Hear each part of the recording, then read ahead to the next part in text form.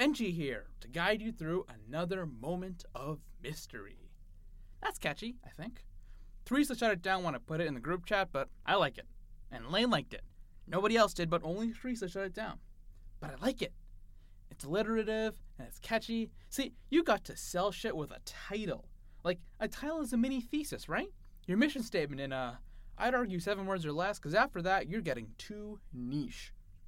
Like you're some kind of whiny sellout pop-punk band, or a tortured academic who can't come up with any substance for their dissertation, so instead they're writing their entire life story on the title page after a colon, or somewhere on the spectrum between the two. And there is a spectrum, I think, and it does not include every single type of person. I think in the middle we have white PTA moms, and also maybe me back in high school. So, moments of mystery. Now, listeners, I'm a self-proclaimed expert on weird shit. And I maybe legally have to say self-proclaimed because I have had some people email into my podcast that are pissed off about my lack of certification in the fields. Because apparently, these days, we don't trust non-degree granted expertise. Trust me, I'm working on it though. I am super working on it. Not sure if the university offers a cryptozoology/paranormal investigations program, but hey, if they need a guy to start one, they know my name, and my number, and my email, and my address. Because I'm an alum, and also because I've emailed, called, and mailed them about this many times. I think the dean blocked my number, which I might put on my resume, frankly, because the dean's a dick. And if he blocked me, I think I should consider that an honor. So, anyway, as a self-proclaimed expert, I got this whole thing down. I can and I will. Weird mists? Absolutely. Moon-related prophecies? I got you. Specters and apparitions and what have you? Hell yeah. If there's something strange, well, you get the gist. Call me. I got you. Moments of goddamn mystery. It's a good title. Now though, let's get to the point. What you've all been waiting for.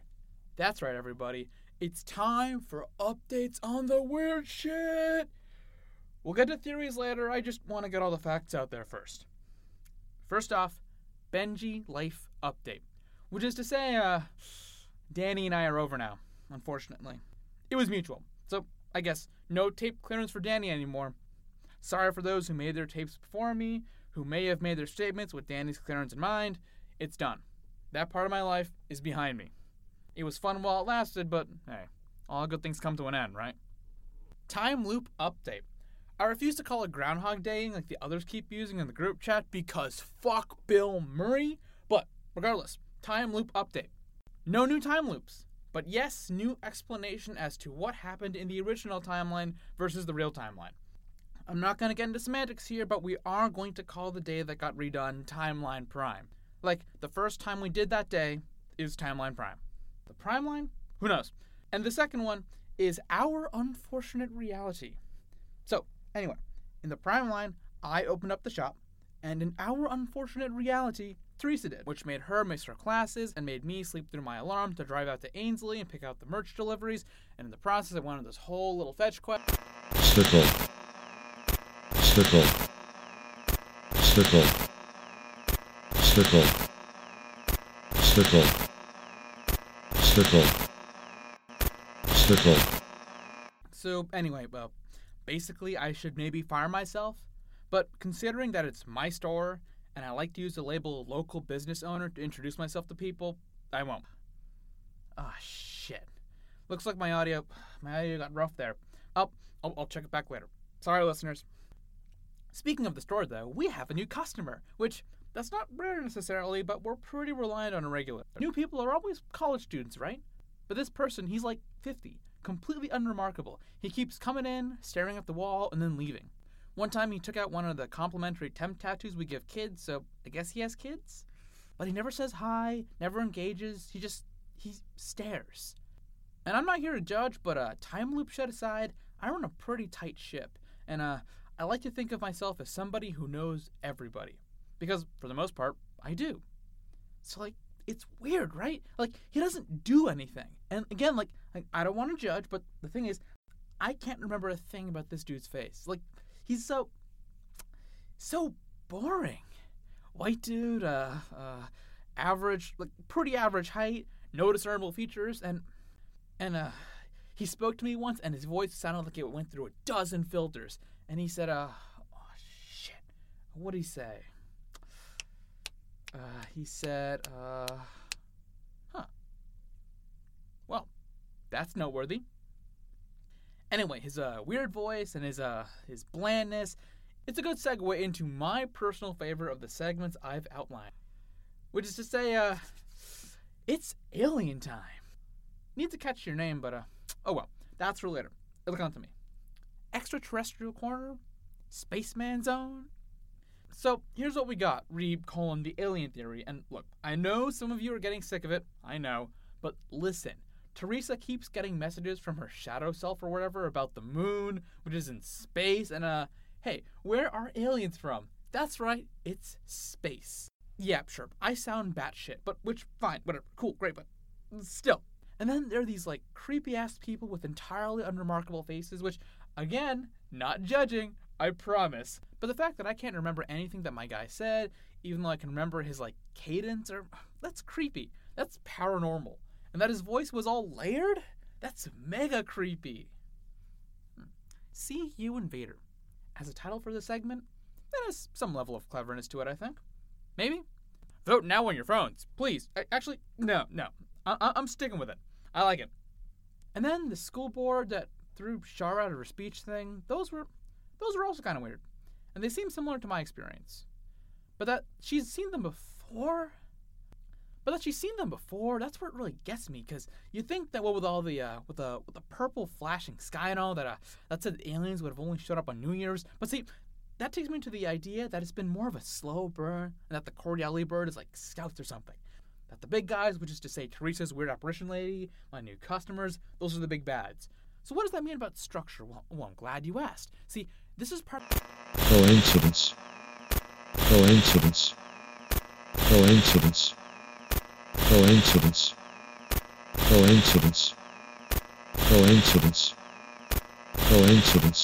So, in conclusion, second moon, maybe. Aliens, definitely. And ghosts, very much so. Thank you. So, next point, which is a question rather than a point. Why us? Why the 7 of us? Look, I get it. 7 is a very literary number. If I were ghost aliens, which I'm not, I would definitely go around with 3 or 7, maybe 13 people to fuck with. But are they fucking with us, or is there meaning behind it all? So, we all kind of knew each other, I guess. I was Facebook friends with Elaine just cuz. As Robin's honorary alive dad, I will be walking her down the aisle at their wedding, meaning there are only 2 connections to Elaine total, but everyone else at least sort of knew everybody else.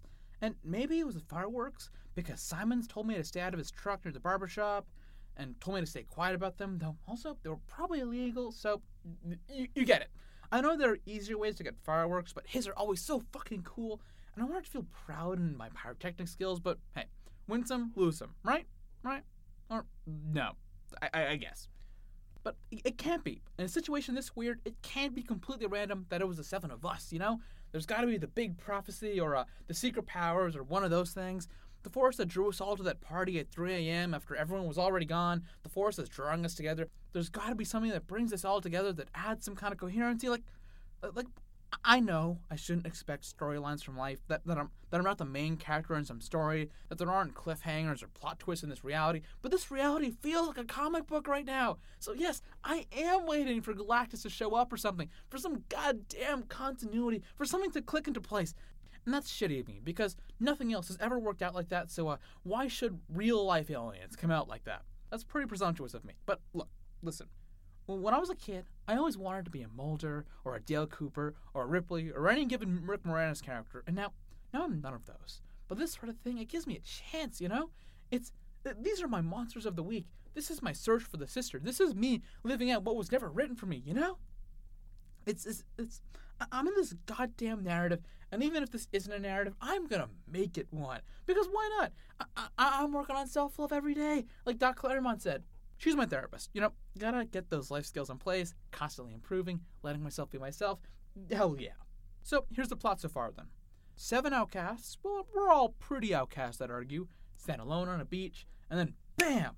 Flash of light, and BAM! The world is dying, and BAM! darkness. Lost style, I zoom in, right? And then Michael Bay telephoto spin, and then we're back on the beach. And then we get a coherent plot about time loops and nothing else because it is 2018, and there are interwoven character webs and interesting enough flashbacks, and it makes sense. And it's well written, and it's well drawn, and it has a really good cult fan base that, you get the gist. Look, all I'm saying is that this doesn't feel like it's real, so why don't we have fun with it? We're seeing things that, as far as I know, no one else has seen before. We're on the verge of something big, and I don't just feel it. I know it.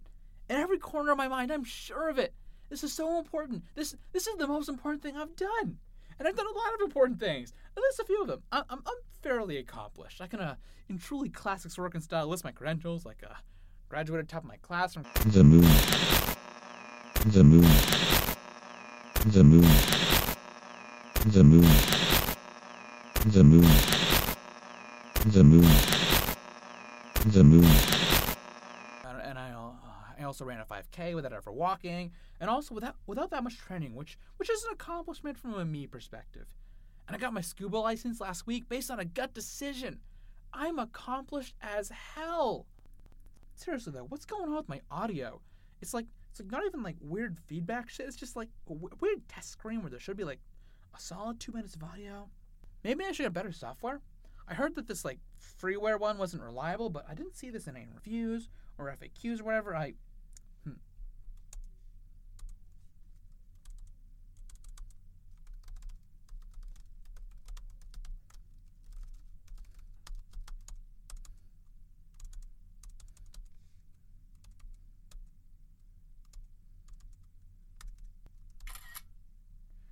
Okay. Quick troubleshooting search. That's not a thing. That's genuinely not a thing that anyone's reported before. I screenshotted, but the screenshot won't load. So, I'm gonna check this out. So, signing off. I need to sign off. I hope to share another moment with you soon. Yeah, it's kind of a shitty title. Okay, until next time. Hi guys, B Highland here. I write this dang thing. Thank you for listening to episode 3 of Violet Beach.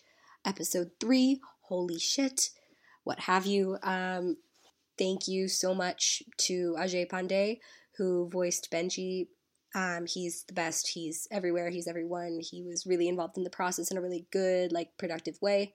Also, quick side note, sorry about the audio quality of this message and also for the audio quality of my voice. I have fallen ill and in a non-related area. I do not have access to my mic when I'm recording this right now, but I want to get this episode out there. So, hey, can you blame me? Thank you so much again for listening. I really rely on you, the listener, for listening and for encouraging me and supporting me through this horrifying process of sharing something I made with the world. So yeah, you guys are the best. You would somehow be even more the best if you would check out the show on social media. We're on Twitter and Tumblr at Violet Beach Pod. That's Violet Beach Pod, P-O-D.